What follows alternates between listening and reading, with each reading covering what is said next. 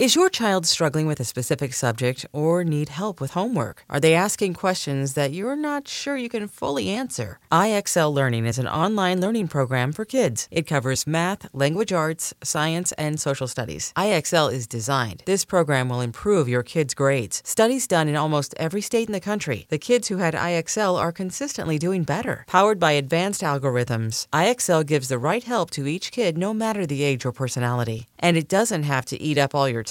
One subscription gets you everything for all the kids in your home, pre-K to 12th grade. So don't miss out. 1 in 4 students in the U.S. are learning with IXL. IXL is used in 95 of the top 100 school districts in the U.S. Make an impact on your child's learning. Get IXL now. And listeners can get an exclusive 20% off IXL membership when they sign up today at IXL.com/audio. Visit IXL.com/audio to get the most effective learning program out there at the best price.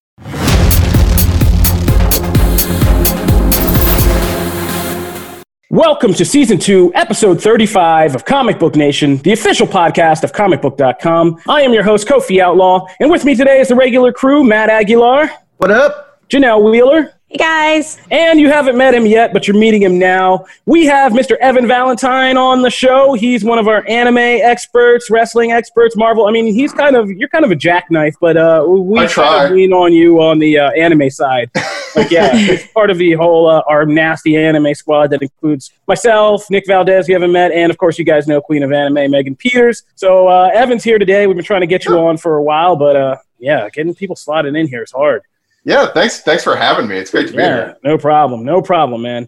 And we got a variety of things. It's good. We need a jack. We kind of need a jack of all trades today because we have a bunch of different things to talk about. We're going to be talking some Star Wars, some TV. We got a epic movie sequel that's coming our way that's going to make people mad probably. And yes. Yeah, because a lot of you demand it, we are not done with this Snyder Cut talk. We have some other things to talk about. This got heated last time and it's ongoing, so we're going to keep going with our Snyder Cut breakdown in light of recent developments. Plus, we got some a TV to review, and I just call this thing Geek Watch now because it needed a segment. It just became a miscellaneous dumping ground. So we're going to go through comics, games, manga, a whole bunch of other geek stuff that we're going to talk at the end.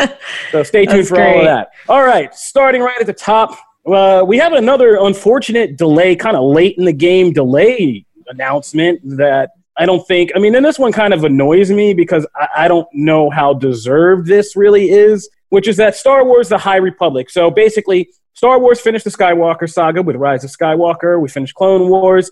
We kind of were putting to bed everything that's in the Skywalker saga except for The Mandalorian and the story it will tell about the kind of early days of the sequel trilogy. But the next big thing from Lucasfilm before we get the next slate of films from like Taika Waititi and the new show from Leslie Headland is basically we were going to get Star Wars The High Republic, which was just going to be this kind of entire continuity era shift time jump into 200 years before the Skywalker saga, I believe it is, or 100. I always mess this part up, but it's either 200 or 100. It's a couple hundred years. It's 200, I think. Yeah, I think it's 200. Before the Skywalker saga, and it was going to be a time when the Jedi were like a full force kind of police force and doing their Indiana Jones thing, kind of exploring the galaxy and settling conflict, kind of doing a weird Star Trek type deal. But they had defeated the Sith Empire, and everybody thought the Sith were gone. The Sith were kind of rebuilding under the rule of two and operating in secret. And it was the early days of the Galactic Republic, in which was this high time of peace and prosperity and all these kind of smaller important conflicts that later came and, became important, like all the conflicts that led to the Separatist army and all the conflicts that led to all the stuff on Mandalore, like all that stuff happened in this era. But what's good about it is it's a big blob of undefined space. Like Star Wars has never really delved into this whole era. And so it was kind of like a fresh start for the series. But the caveat was that we were only going to get it in comics and novels at first. This was no screen stuff. This was all on the page.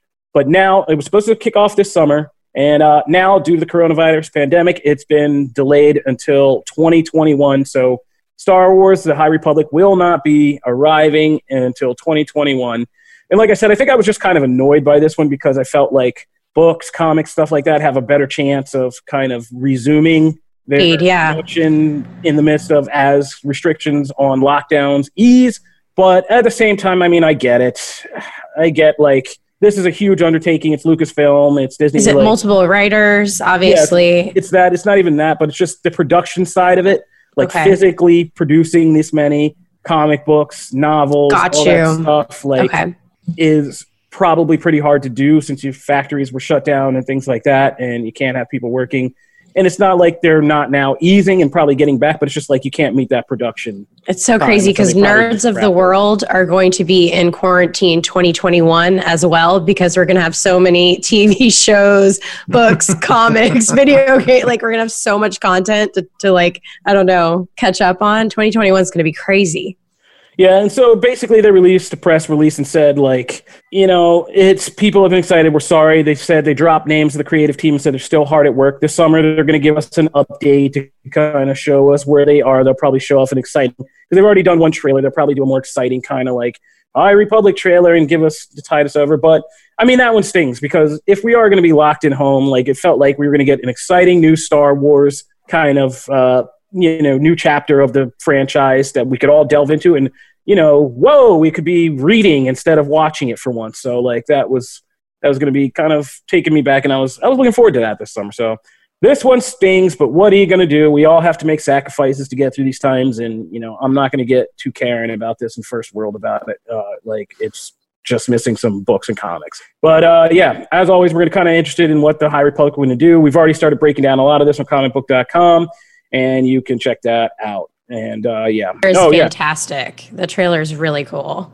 Yeah, so the new release info is basically the High Republic, Light of the Jedi, and High Republic, a Test of Courage will be here on January 5th, and then the High Republic Into the Dark will be on February 2nd. This feels like with the announcement of like the High Republic and everything, it feels like Disney is continuing to kind of make their own like extended universe. Like, Star Wars fans know that they just had like decades, if not like hundreds of years of different stories and everything. And I think this is cool to kind of like, bring that back in a sense, but also like create something new in terms of like the dynamics and everything. Like, me personally, I'd love to see more stories that are like, Jedi versus a more powerful Sith that's outside of just two guys. You know what I'm saying? Like a race in and of themselves. And they just retcon the rule of two, which is hilarious. Yeah.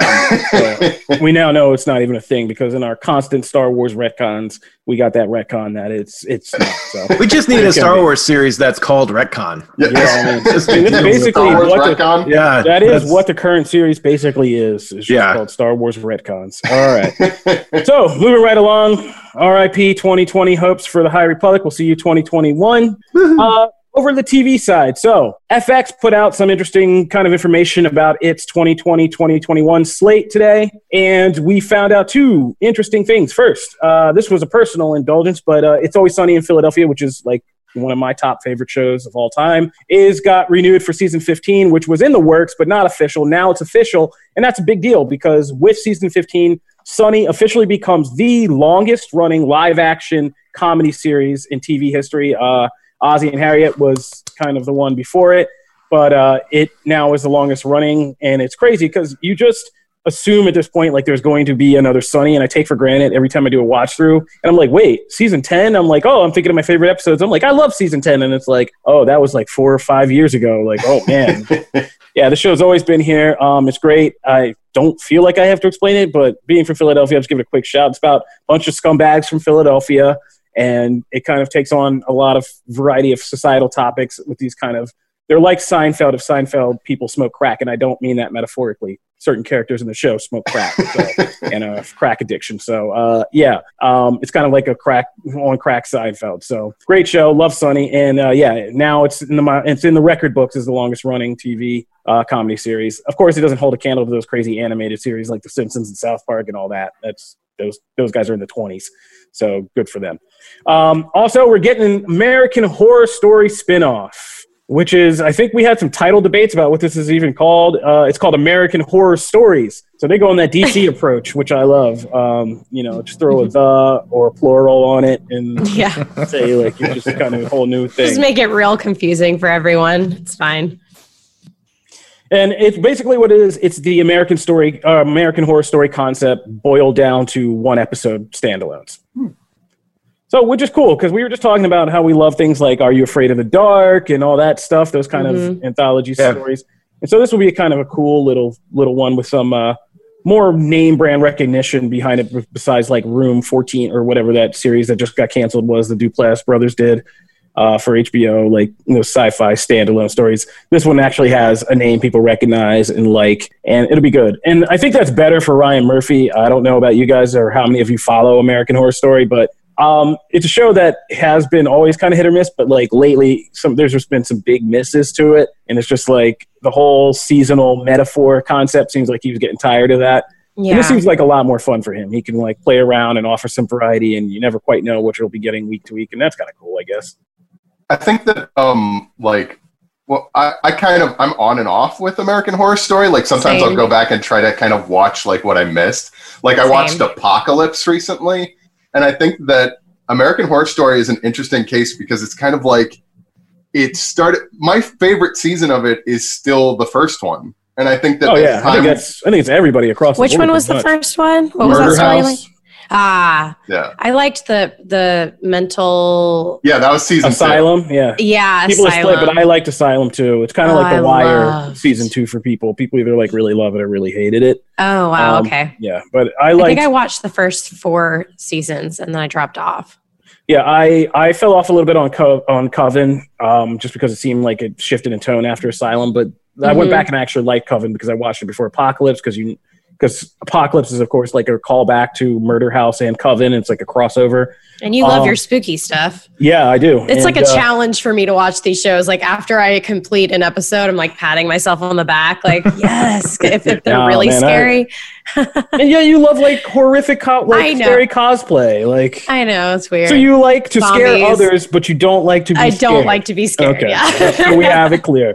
And the origin story of Janelle. We got to keep these chapters clear. All right, keep it going. So yeah, I mean, and I hear you. No, but it is hit or miss. I hated Hotel. I loved Cult. Apocalypse was good because I just liked at that point having seen the series. But I hated 1984. Like I thought that was like really bad. Like I haven't seen that one yet. I remember like I tried to make it halfway through like Roanoke, and like I actually liked Roanoke as a binge watch. I wouldn't have watched it week to week, but I actually caught it like later on as a binge. And I like the kind of and I like found footage horror, so like I like the kind of take on that. But yeah, the point is it's hit or miss. This seems like it'll boil it down, but the stakes will be much lower because if you get one bad episode, it's not like you're stuck with that for a season. It's like you get through one, you watch another. And we could probably bring in a lot more creative talent to kind of do it, and we could get some cool people doing it. Like I'd love to see like people like Eli Roth, Greg Nicotero, different people like take a stab at an episode and see what they can do with it. That'd be kind of Jordan Peele. You could bring in. I should love to see Greg Nicotero do that. Yeah. So yeah, American Horror Stories. We'll see how that one goes, but I'm looking forward to that one coming up in the new season. All right, so moving right along from horror to horror, Scott Derrickson, director of Sinister and of course Marvel's Doctor Strange, has just got a new directing job, and it's one that's gonna probably ruffle a few feathers because Scott Derrickson is finally bringing us the long-talked-about sequel to Labyrinth, which, if you do not know your 80s cult hit movies, I was raised on camps that when it rained, they, took you inside for audio-visual time, and you watched Goonies, or you watched Labyrinth, or you watched Goonies. Labyrinth is my favorite movie of all time, literally. Wow. I didn't know. My favorite movie of all time. I have the entire Pop collection. It's my first, Pop collection I got. That strangely makes I even have a lot Sparkle of sense. Bowie. Yeah. Yeah, and if you don't know what it is, Labyrinth was from the Coke-filled 80s where we kind of where things could be a lot scarier for kids, and you could have these kind of dark, fantasy adventures for kids Goonies, like Labyrinth. And it's Jennifer Connelly who's babysitting her baby brother who's annoying, and she's a teenager and she hates it, and she kind of wishes he would go away. And so some gremlins come from a fantasy land and snatch him for the Demon King, who's played by the irreplaceable David Bowie. And she has to basically walk through a labyrinth to get to Demon King and save her brother. And a lot of weird stuff happens on the thing. Oh, yeah. Goonies, Labyrinth, Neverending Story, and Princess Bride are pretty much the movies they kind of fed us as kids over and over again. And so, Labyrinth is famous for its crazy kind of Jim Henson-esque design for the characters, and the actual David Bowie has this awesome musical number with Magic Dance. which is like pretty much an entire epitome of the 80s in one song and like sequence. And like, yeah, and it's a crazy, like I said. So it's kind of interesting to hear, I say all that to say that Scott Derrickson is taking this on. Because Scott Derrickson is a guy who's he made Sinister, which I recently rewatched, which still holds up even more, I think, nowadays is like a really great and kind of original horror movie concept and well done and how creepy it is. And he went to do Doctor Strange. And of course, famously, like in Doctor Strange, there was always this kind of push-pull with him and Marvel about how freaky he could make it. And that kind of apparently came to the head when he was going to make the sequel, Doctor Strange and the Multiverse of Madness. And he kind of bummed about ways. this. Yeah. And so he kind of parted ways with them. And I also watched Doctor Strange the other day. I've been watching a lot of Scott Derrickson lately. God, so good. And so, like, I'm just wondering, like, did they get Scott Derrickson and did he get a chance to maybe kind of secure more of what his vision for Labyrinth would be? Because the original one is like so many things in the 80s. There is this element of darkness and danger to it that makes it's it a musical. Yeah. Like, let's be real. There's a bunch of songs. So the musical thing has kind of been phased out on a lot of remakes and sequels and stuff from that era. Like they're kind of taking out the singing along aspect. Even in like the Disney princess movie, like live actions, the singing has definitely been diminished. It's decreased a lot. Keep it to Glee Club, nerd. Yeah. No, well, I feel like it's more fitting. No, I mean, yeah, for this time. Yeah, it is, but it also isn't the same as what Enjoy the originals because, like, Chili Down with the weird, like, furry fox things with removing their body parts all over the place. Like, that is some scary stuff. Like, I had nightmares with those dudes, but they're my favorite part of the movie. And I can't imagine this movie without Bowie. But I'm a huge Bowie fan. But here's the thing about that. Part of the reason why I love it is because of Bowie. So because we've had experience now with how like Aladdin had to replace Robin Williams, right? Someone incomparable. You can't replace them. Like you're never going to replicate them. So is it wise then for them to go for someone like they did, completely different? You know, Will Smith is not anywhere close to Robin Williams, but it worked because he's so different in himself. I mean, does anyone come to mind? Harry Styles. Really? Yeah. Harry Styles, the British. Yeah, that's a good call. That's really guy, a little eerie. Harry Styles. I mean, he already dresses like Bowie and Labyrinth. He does. I think Bowie's one of his big influences, so I would love that homage. Dude, like Harry I would love them Styles to do something with took that. his biggest song off his album, and he made a weird video about him talking to a fish, like all the time. He's a good. I think that's a very good call. Actually, it might be the only call. Yeah. I mean, as long as they pay homage in some way, I'm cool with it just because I love content. Like, give me more of what I love and let me decide if I like it or not. If I want to consume it over and over, I will. If I don't like it, I just won't. But it was my favorite movie ever. I love Bowie. Could you imagine if they would have made this, 10 years earlier and they would have actually been able to have Bowie reprise his role? Like, that would have just been amazing for super fans. But as long as they don't get too crazy with like CGI and they keep things physical, like puppets and kind of like what Jim Henson is known for. I just don't want them to go all wacky on us and do some Star Wars stuff where they start putting too much CGI in when we really just want the live like creatures and such. I think like a good example of that is like the recently made Dark Crystal with Netflix, because I always felt that was something of like a sister movie to Labyrinth and everything. Yeah. So that did a really good job of kind of blending like computer generated graphics with Jim Henson's aesthetic and like puppetry work and everything. That show was gorgeous. Yeah. That show was gorgeous. Yeah. Yeah, and I think that's the plan. I mean, the Jim Henson Company is all over this. I mean, they are the ones who are putting out this sequel.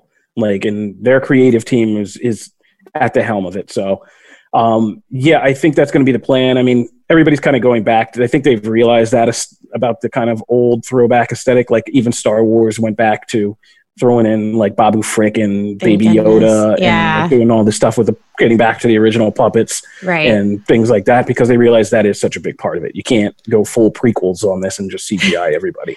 I love that they're doing a like sequel and they're not doing a remake. I think a remake would not be a good idea because you can't replace Bowie. And there's no need anymore. That's the other thing people figured out. You don't have to trample over the original. These long, like these direct sequels, which we call them like way late in the game sequels. Yeah. All you need to do is revisit the premise. For this, all you need is a labyrinth, some objective to get through it, and some kind of overarching villain.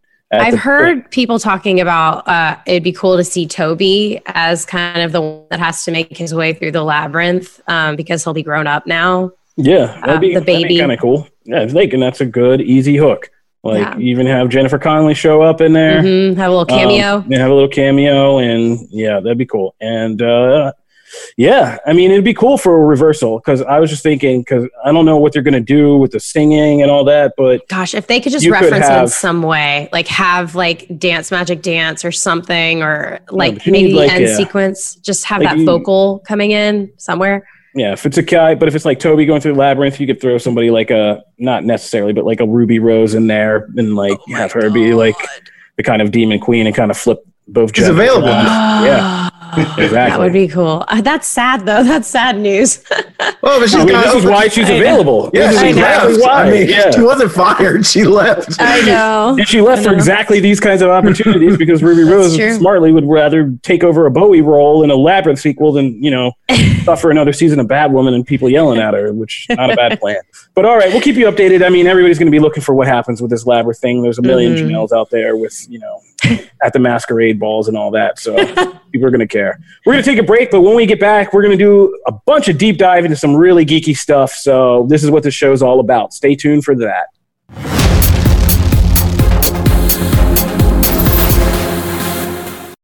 Knowing how to speak and understand a new language can be an invaluable tool when traveling, meeting new friends, or just even to master a new skill. But it's not always simple when you're bogged down by textbooks and structured classes. That's why so many people trust Rosetta Stone. Rosetta Stone is the most trusted language learning program, available on desktop or as an app. It truly immerses you in the language you want to learn, like Spanish, French, Italian, Chinese, and more. You won't just be studying English translations. The Rosetta Stone intuitive process helps you pick up a language naturally, first with words, then phrases, then sentences. Don't put off learning that language. There's no better time than right now to get started. For a very limited time, listeners can get Rosetta Stone's lifetime membership for 50% off. Visit rosettastone.com/rs10. That's 50% off unlimited access to 25 language courses for the rest of your life. Redeem your 50% off at rosettastone.com/rs10 today.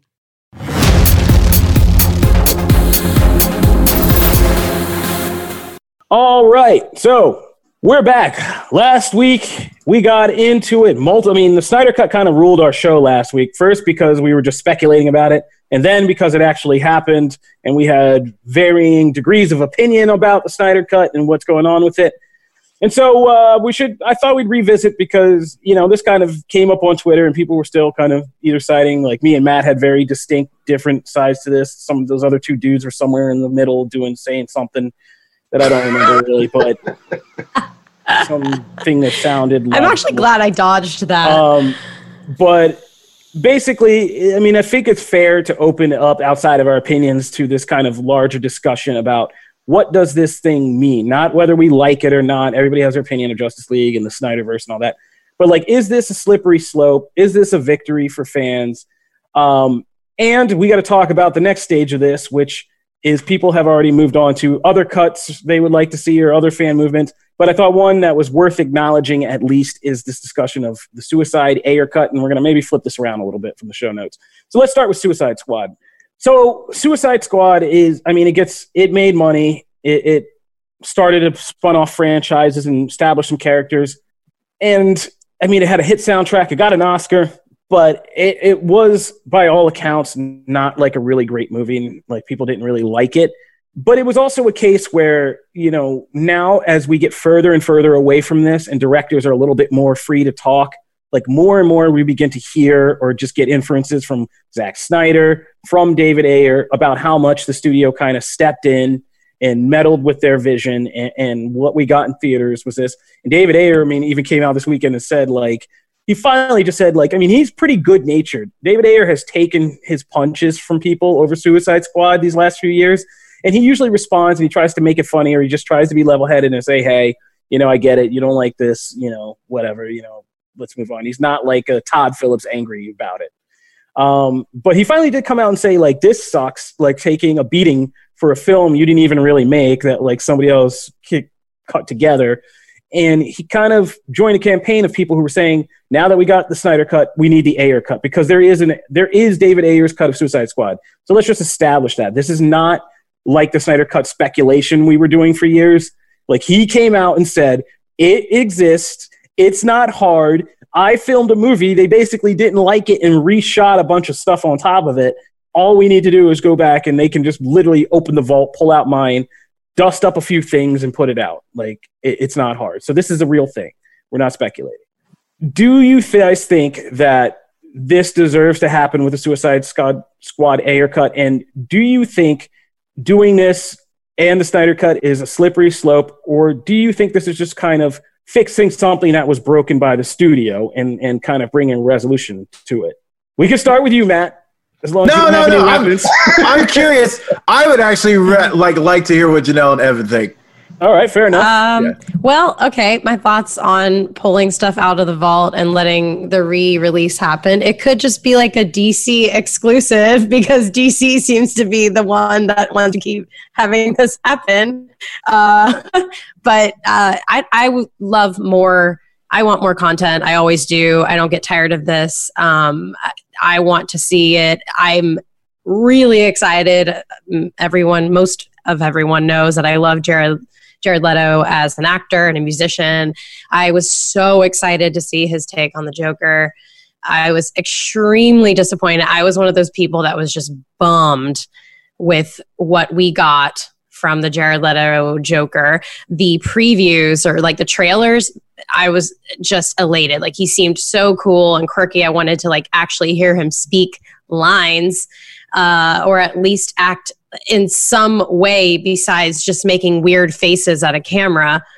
Like, we get more of the Joker, Jared Leto Joker, in the crappy music video that was released with like Skrillex. Excuse me, crappy music video? I'm sorry. The music video is great. The song wasn't great. You know, you're talking about the platinum soundtrack. Yeah. Like, I didn't love it. I think I'm just so salty about the Joker and how he didn't even get his chance. He's obviously very salty about it. Anything that can like express Joker in a new way is fun for me, and the more the better. That's how I see it. But yes, it is a slippery slope that you keep having to do this. Like, maybe trust in your, original films a little bit more to begin with, and you won't have this problem. That is so savage. That's like the worst thing I've ever said on the podcast. No, I don't think it is. And this is my problem with this whole thing, to be honest. Like, I think this is what gets lost in the conversation is the perspective and the feeling that you even feel that way. Like, this was, of all people. These movies were a case. And I think as time and studio kind of fades away and the truth finally comes out, because Hollywood is a land of lies and cover-ups and falsehoods for marketing. And when it finally comes out, you're going to find out that the leadership at Warner Brothers at this time was a bunch of chaotic, messy, competing executives kind of cutting throats and doing stuff. And really what they did is they sucked in a bunch of filmmakers, said, we want to support your vision. Like, they went out and it wasn't Zack Snyder and David Ayer who started saying, oh, we're going to release all these movies. We're coming from Marvel. We have all this stuff in the gate. We got it. Oh, DC. They didn't say DCEU. Yes, we know. But, DC movie universe is going to be crazy. We've got dates. We're dropping dates for Justice League 1, dates for Justice League 2, Man of Steel 2, Cyborg, Flash. Oh, we got a Flash Green Lantern movie at one point. I've been covering all this crap. And that was the studio who did this.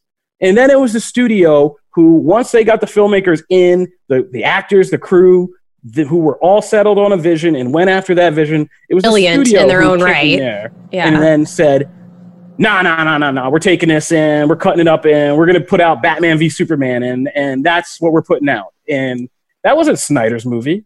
Dude, if you ever watch the Ultimate Edition, it's like somebody made a ridiculously stupid long trailer for what a real movie was supposed to be. And like literally the way that theatrical Batman v Superman jumps for scenes, it's like, this is nonsensical. Like there's so much of this that's nonsensical. I get why people hate it. And even if you didn't like the longer version, at least it was a coherent movie. It might have been too long and too dark and depressing for you, but it was a coherent movie. I can be really honest with you. I have not seen any of these movies more than the one time that I saw them. And I tried to get my fiance to watch Suicide Squad with me. And we watch anything and everything. And halfway through, we just turned it off. And that's the truth. And it's just like, I mean, that's the way those movies kind of played. Yeah. And it's the same thing with Ayer, like his Suicide Squad with the glowing Incan man god and the fight scene at the end. Like none of that's part of his movie. And so it was a rare case where the studio came in and really just cut it up. And I just think that what Ayer himself said, like he even said it would be cathartic for him to just at least have people see his vision. And then if they want to beat him up on the internet about it, like at least he's getting beat up about his own thing, like, and not like some studio thing. And so I don't think you should have to feel harsh about saying like the studio screwed up, because that's the thing that's true about all this. I mean, we keep beating up filmmakers, actors, like all this stuff, but it's like, if you hate Batman v Superman or Justice League, like you hate what Warner Brothers did to those films, like first and foremost. And I don't think you should have to be. And I think the fans who are fighting for filmmakers' visions is the reason I fight so passionately for that is because like I write, like I'm a writer. I would hope that if somebody ever takes a script or something I wrote and makes something crazy out of it, like that somebody would come along and say, no, like we know Kofi Outlaw, we know his vision, like, and people would fight for me like that. If I'm a comic book creator, a movie creator, a songwriter, a book writer, like any of those people, like I want people to fight for my vision, you know? And that's just kind of where I'm coming from. So I don't think, and so I'm kind of split. I think the Snyder Cut is a slippery slope because the internet gets everything wrong and people take everything way too far. They take something that's like a one-step victory and then they want to go to 100 with it. So now we're hearing make Solo 2 happen. Yeah, they already have. Yeah. They're taking that and run with it. Yeah, and they're taking that and run with it. And now you're going to start to hear all kinds of absurd things that should get like, you know, fine with all of those things happening. Yeah. Like the more the merrier. Let's get it. But I am with Matt that it gets crazy. Like, no, like shut down the Solo petition and like, let's drop Rise of Skywalker. Like JJ's a company man. Let's not pretend JJ was like some unique filmmaker with a vision. He's a Disney. Right. Like, I don't want to say a bad word because he has many assassins in power, but like he's a company man. He's a studio man. Like he made the movie and they said, we have notes. And he was like, okay. And he did the notes. You know, if you want to say, let's make Colin Trevorrow's Duel of the Fates, like that's a different conversation. I'm all for that. But like, yeah, it is a slippery slope. But in the rare case of these kind of Snyderverse era movies at DC, I think each of these should be released in the way that they actually were intended by the filmmaker. And then we can have a discussion. And that's not going to solve all the problems. That's not going to solve any of the problems. I'm not naive. Like we are going to still be talking about who hates Suicide Squad and why, who hates Justice League and why, Joker. and who hates Batman v Superman, just like the Ultimate Edition.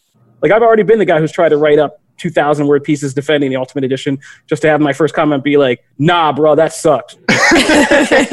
Like, and that's the way it's always going to be. So. But like, I think the filmmakers deserve their chance to kind of actually have the movie they were agreed to make by a studio that then came and like knocked them out and stole their thing and threw it out in theaters as some hack job. Like that's not right to me.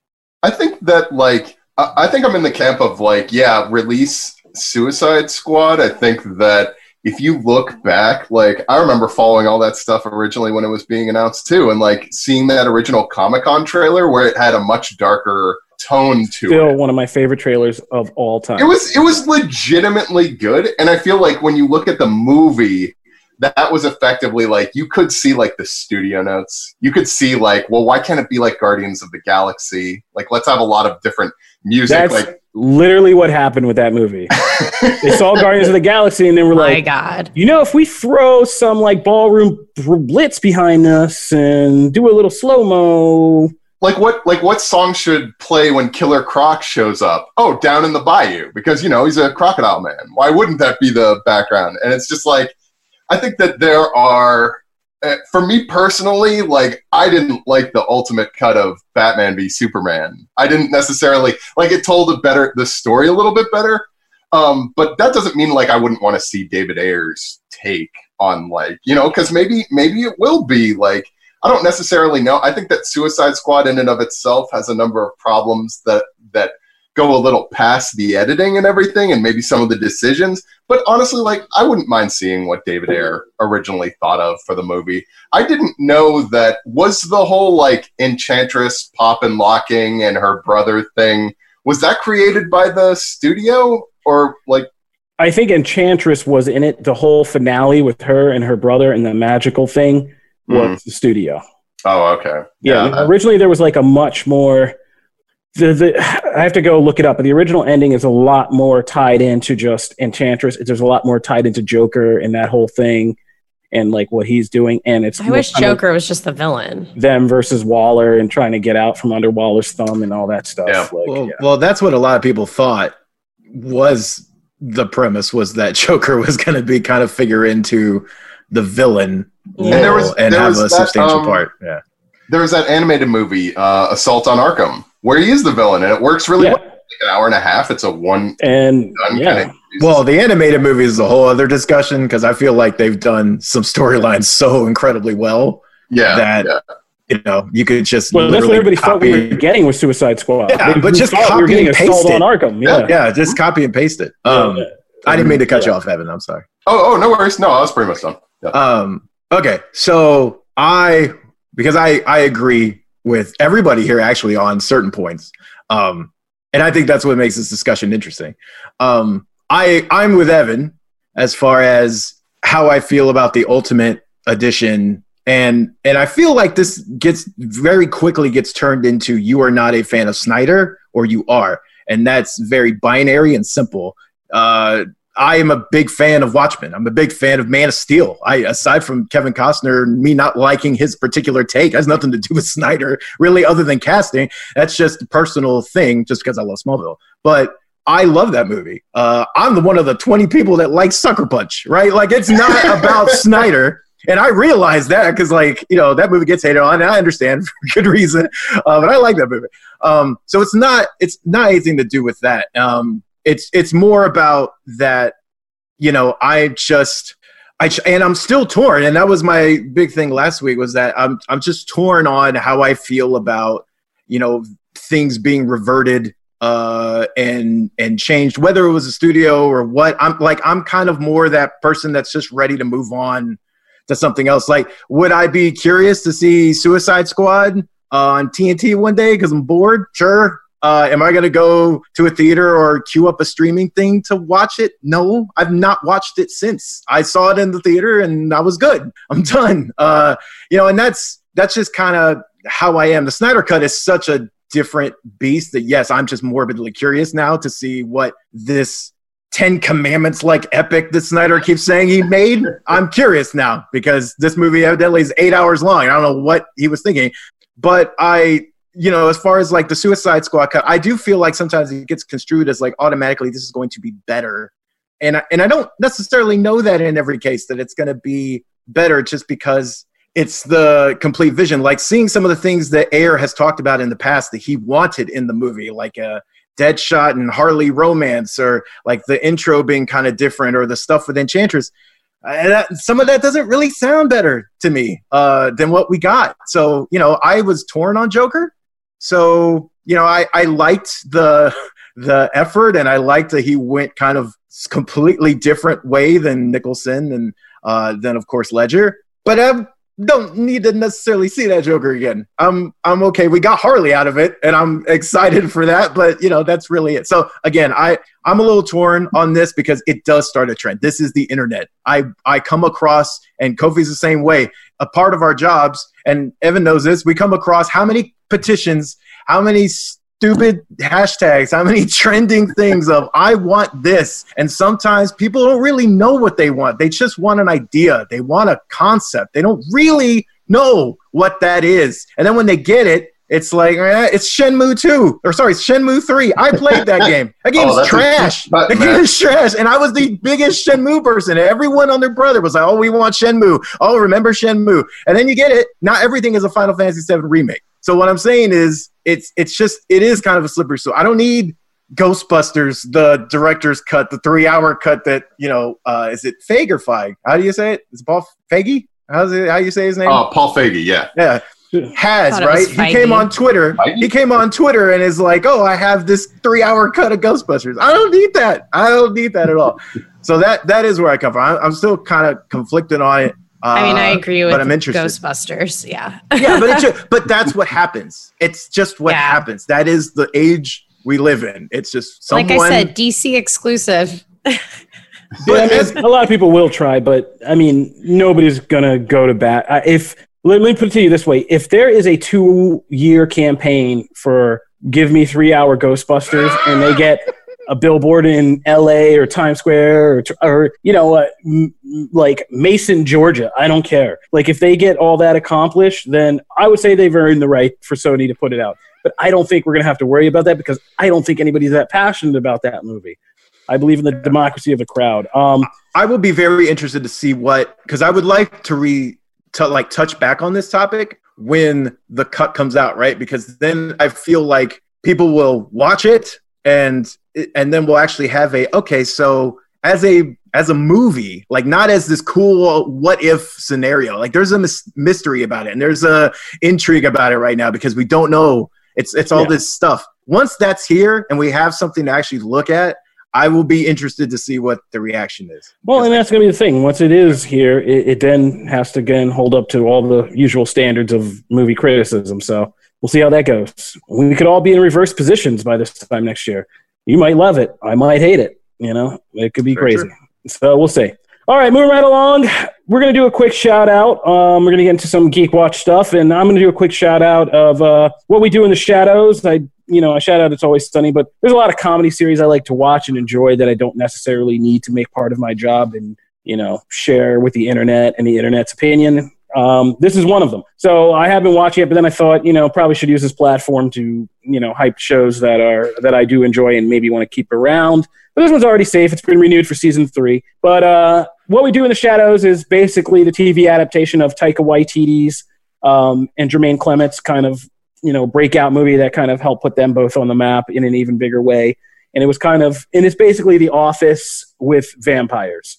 It's a documentary crew filming a kind of a vampire couple and their roommates who live in this creepy house in Staten Island. And they have one familiar named Guillermo. And they basically, it's just a sitcom about them and, the hijinks they get up to and the vampire and this kind of comedic version of the vampire world. And it is FX has been killing it lately, and FXX and FX have both been killing it on comedies like What We Do in the Shadows, It's Always Sunny, the Little Dicky Dave show we talked about, Atlanta, and this is just another hit because it's hilarious and it's just enjoyable in the way that The Office is. But if you're a horror fan, then it's like even better because there are these kind of references to like creatures from horror. There's like one day they are trying to have an orgy in one episode, and there's an argument about how many Babadooks actually came through the door or not, and like there's actually a guy dressed as a Babadook. One of the favorite characters is this. I would say like the Dwight type character is this guy named Colin Robinson, who's their roommate, who's an energy vampire. And so he's like just this boring kind of guy. One guy in one episode says he looks like, they call him like Dilbert looking guy. And he is just kind of looks like Dilbert. And he feeds off just boring people to basically and draining their energy. And so like there's a lot of fun. He can do that to vampires too. Yeah, and he can do it to vampires. And so he like does it to his roommates. And so and it's just like it's very kind of good in the kind of visual ironic humor of The Office, where it's not like outright slapstick comedy. It's them saying things and then you kind of like having to pay attention to scenes. And it is a comedy show you do have to listen to and pay attention to, like, because there are so many just dialogue and sight gags and things like that they do. But it really kind of takes vampire mythology and makes comedic gold out of it, from like eternal life and different things they've lived through to people that they know and kind of have cameos from. Like Elvis, I love the cameos. They have great cameos. And they know a bunch of famous people, and the characters themselves are like It's Always Sunny in the sense that these vampires I mean, obviously they're vampires, so they do kill and eat people, but as just their personalities, they're just not great people. In general, like one of them is this guy who used to be a war, basically like Genghis Khan warlord.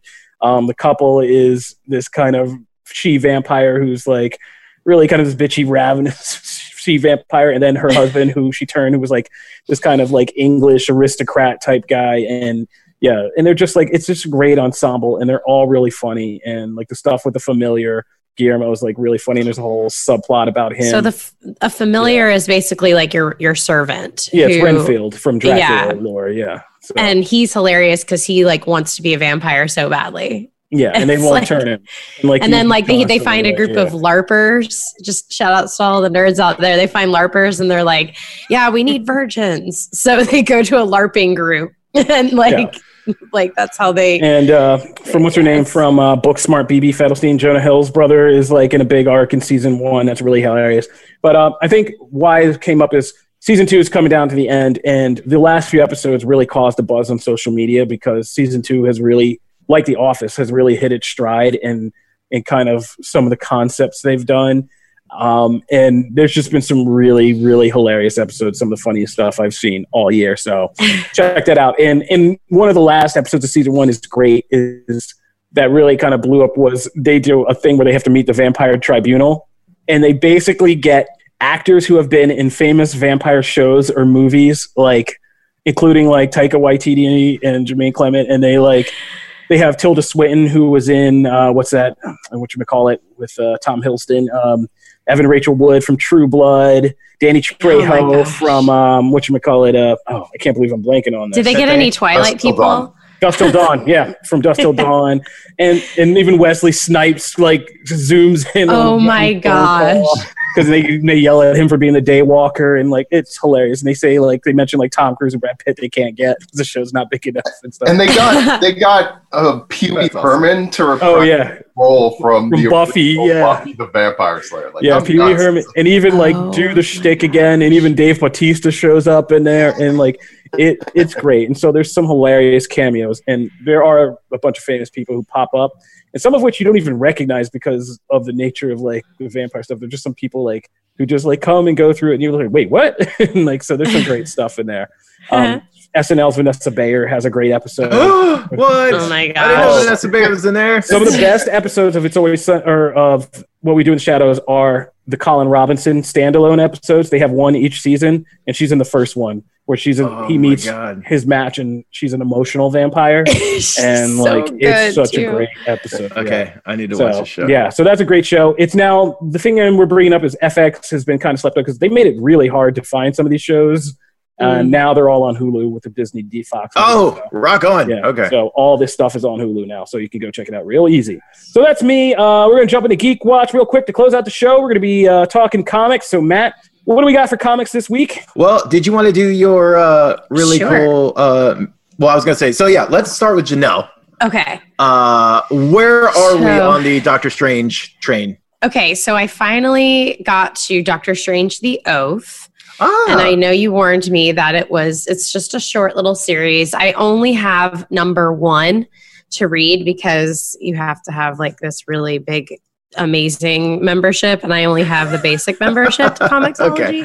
Okay. But it's really great. If anyone is trying to like hop on and they kind of already know his backstory, they do a quick little refresher of his backstory. Like he explains it like quick, like I was this facetious guy and then I wrecked my car and then I couldn't perform surgery. So I found, this awesome temple and I learned how to be this person. But it's actually really well written and easy to follow. I've noticed like some of them have so many references to other series and other heroes and other people that they've like come into contact with that I get a little lost and I'm kind of bummed like, oh, dang it. Well, where do I go to find that person? And this one is very straightforward, really easy to read and understand what's going on.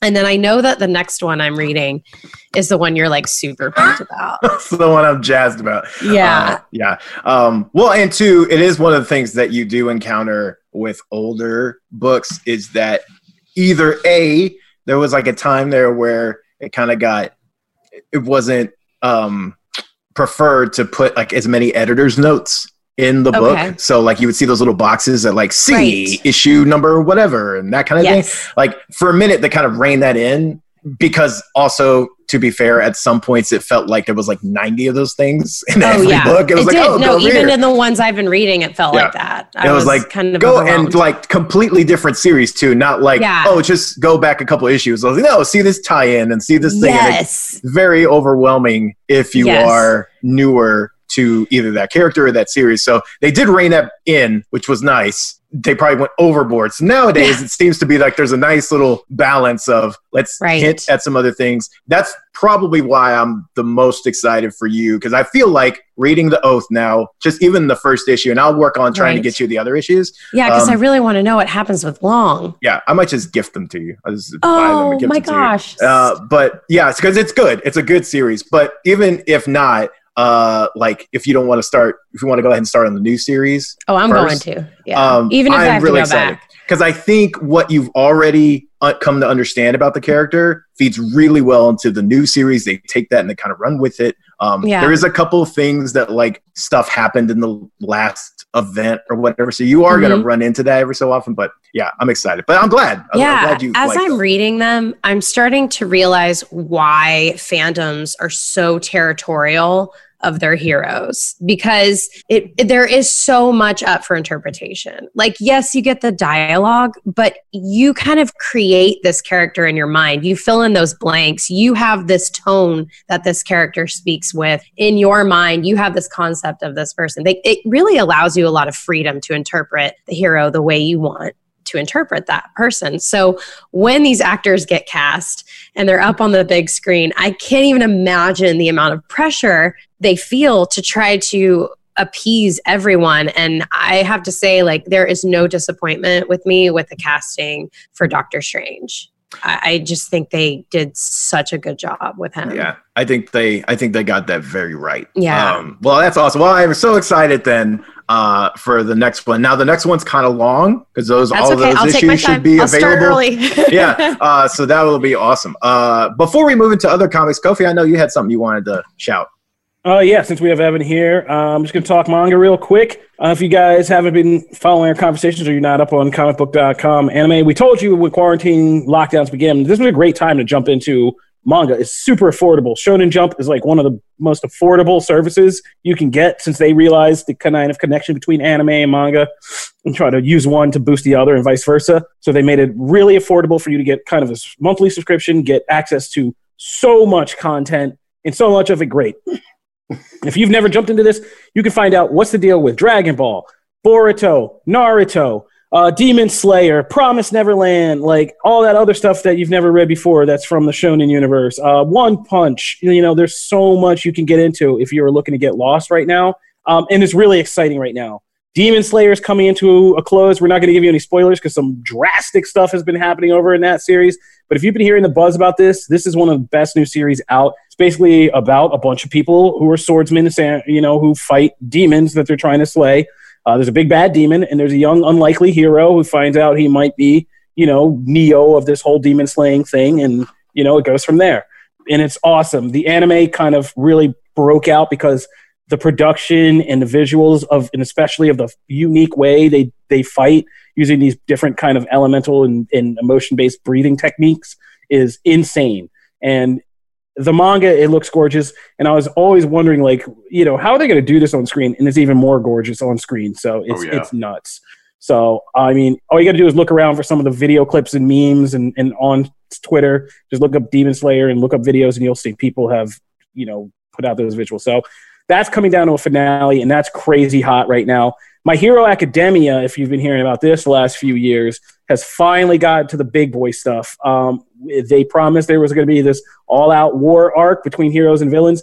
They weren't kidding. And this last chapter was one of my top 10 easiest favorite manga chapters of all time. Oh, yeah. I mean, it's really just like, it's like the precipice before the big fall, essentially. Yeah. Without giving any spoilers away to anybody, like a big event has happened. That is it just highlights the why manga is in some ways is very different to read than comics, and in some ways much more. And I don't compare them because I like them both for different reasons, but the unique richness of manga. This last chapter of My Hero Academia is just one sequence. It's one action sequence for 17 pages with a ton of gorgeous artwork and so much detail packed into each and every single panel of that artwork. And it's a nail-biting, like edge of your seat, like page turning, like oh crap, from page 1 to the end, and you're just like, and at the end you're like, oh my god, I need to know what happens next. Like, I can't wait to see that like all animated in the anime itself, to see like all that goes down and everything. It's going to be really nice looking. I hope they do not like shrink away from just like the horror of it and just like, Shiraki's origin story. That's rough. That and just Crust, man. Crust. But we're all mourning Crust. Yeah, I didn't think I'd care so much, but Crust. Him and Xless, I think his name was the other guy. Xless. Yeah, we just met that dude. And he got smoked immediately. And My Hero's killing people. Like it's not a joke. I mean, this has been a friendly superhero series. It had some dark moments. This is a real war, and I even wrote like a feature. We've been breaking down features, Evan, me, and like. I wrote one that said this has to be like a real brutal actual war, and it is. And I think that kind of goes back to like there's I've been reading like comic books and manga all my life, and I think that one of the major differences is that like with manga, even though they go on for decades, like One Piece has been going on for 20 years, there is kind of like a set ending in mind. Like I don't think we're ever going to see the ending of like Spider-Man or Batman or the X-Men or something like that. But with a lot of these manga stories, like they set out with an ending in mind. There's going to be a beginning, a middle, and an ending. It might be really long, but like at the end of the day, that's something that you're going to probably be able to experience when all is said and done.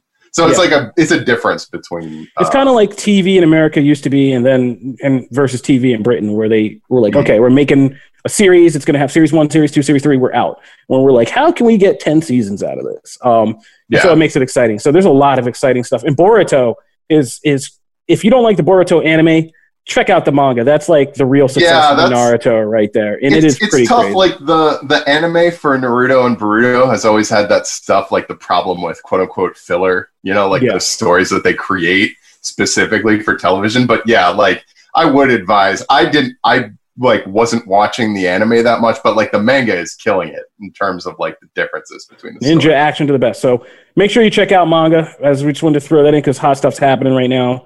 Matt, close us out. What's going on in comics that are coming back online? What do we got coming our way? All right. So this week we're starting to actually get a nice output of comics. So number one, there's a new comic from Ryan Parrott, who of Power Rangers fame. He's got a new book from Aftershock Comics, which is Dead Day. It's something completely different, which essentially has like a Day of the Dead type event where all the dead rise and you're able to kind of converse with them, and it's like that annual celebration, kind of taking Coco and then mixing it with Walking Dead, because like not every single person comes back on good terms and wants to necessarily convene with their families. Some just want to do horrible things, and you never quite know. So that issue actually kicks off, or that series kicks off this week. Go Power Rangers also is number 31. We're getting close to the very end of that series. R.I.P. I will miss you. Alienated number 3 is out, as is Aquaman number 59. Suicide Squad number 5 is I won't get into spoilers, but there's some really I really dig this issue. I mean, this series has been great. This has been the best it's been in years. Yeah, but this one especially plays with that thing of, Taylor very much said, and the whole premise of the Suicide Squad is that you're not supposed to get invested, or you are supposed to get invested, but you're never really supposed to know who can go. Everybody can go. And that very much, they play with that all throughout the series, and this issue, again, plays with that in a lot of different ways. G.I. Joe number 6, Mercy number 2, Avengers number 33, which is for Moon Knight fans. This is the start to the big Age of Khonshu arc. So definitely check that out. It starts here. There's been some teases and things like that, but really starts here. For Star Wars fans, Dr. Aphra has come up on the show a couple times. A number 1 comes out this week. So if you want to hop onto that character, this is a perfect time to do so. Venom number 25. And then also another new series, Rogue Planet number 1. Quick shout out. If you are, there are a couple of comics that you'll hear me talk about a lot. Ether is one of those books, and it's constant. It's just so imaginative and just really different than anything else out there. You can actually head to comicbook.com and read the first issue free right on the site. So it is definitely something, if you're looking for something a little different outside of the superhero vibe, this is definitely that. I couldn't recommend it more, and you get the first issue free right now. So that is comics. All right. That'll do it for this episode of Comic Book Nation. I want to thank everybody for tuning in once again. If you're just now getting into the show because you've been on quarantine, lockdown, or just staying at home more, we put up new episodes every Wednesday and Friday on comicbook.com, where you can subscribe to our RSS feed and get regular updates about new episodes, or you can subscribe on your favorite podcast listening platforms. We are on iTunes, Spotify, Stitcher, Google Podcasts, Google Playlists. You can tell Amazon Alexa devices to fire up Comic Book Nation podcast, or you can find video of us on the comicbook.com YouTube page. If you want to weigh in on any topics that we were talking about, drop us any topics we should talk about, or just reach out and say, what's up? You can always find us at the hashtag Comic Book Nation, and you can find me at Kofi Outlaw. You can find me. I waited last time. Every week. We literally do it every single week. That was totally my fault. My bad. No, you are second chair. No, go Janelle. Okay, that was fine. You. You can find me at Janelle Wheeler. You guys already know that. Thanks for popping by in the Twitch channel, everyone. You can find me at Matt Aguilar CB. Evan? Oh, and you can find me at EV Comedy on Twitter. That'll do it for this episode. Once again, thank you if you are just tuning in. We hope to see you guys next time. Take care of yourselves. Stay healthy. Stay tuned in. And we hope to see you again. Peace. Peace.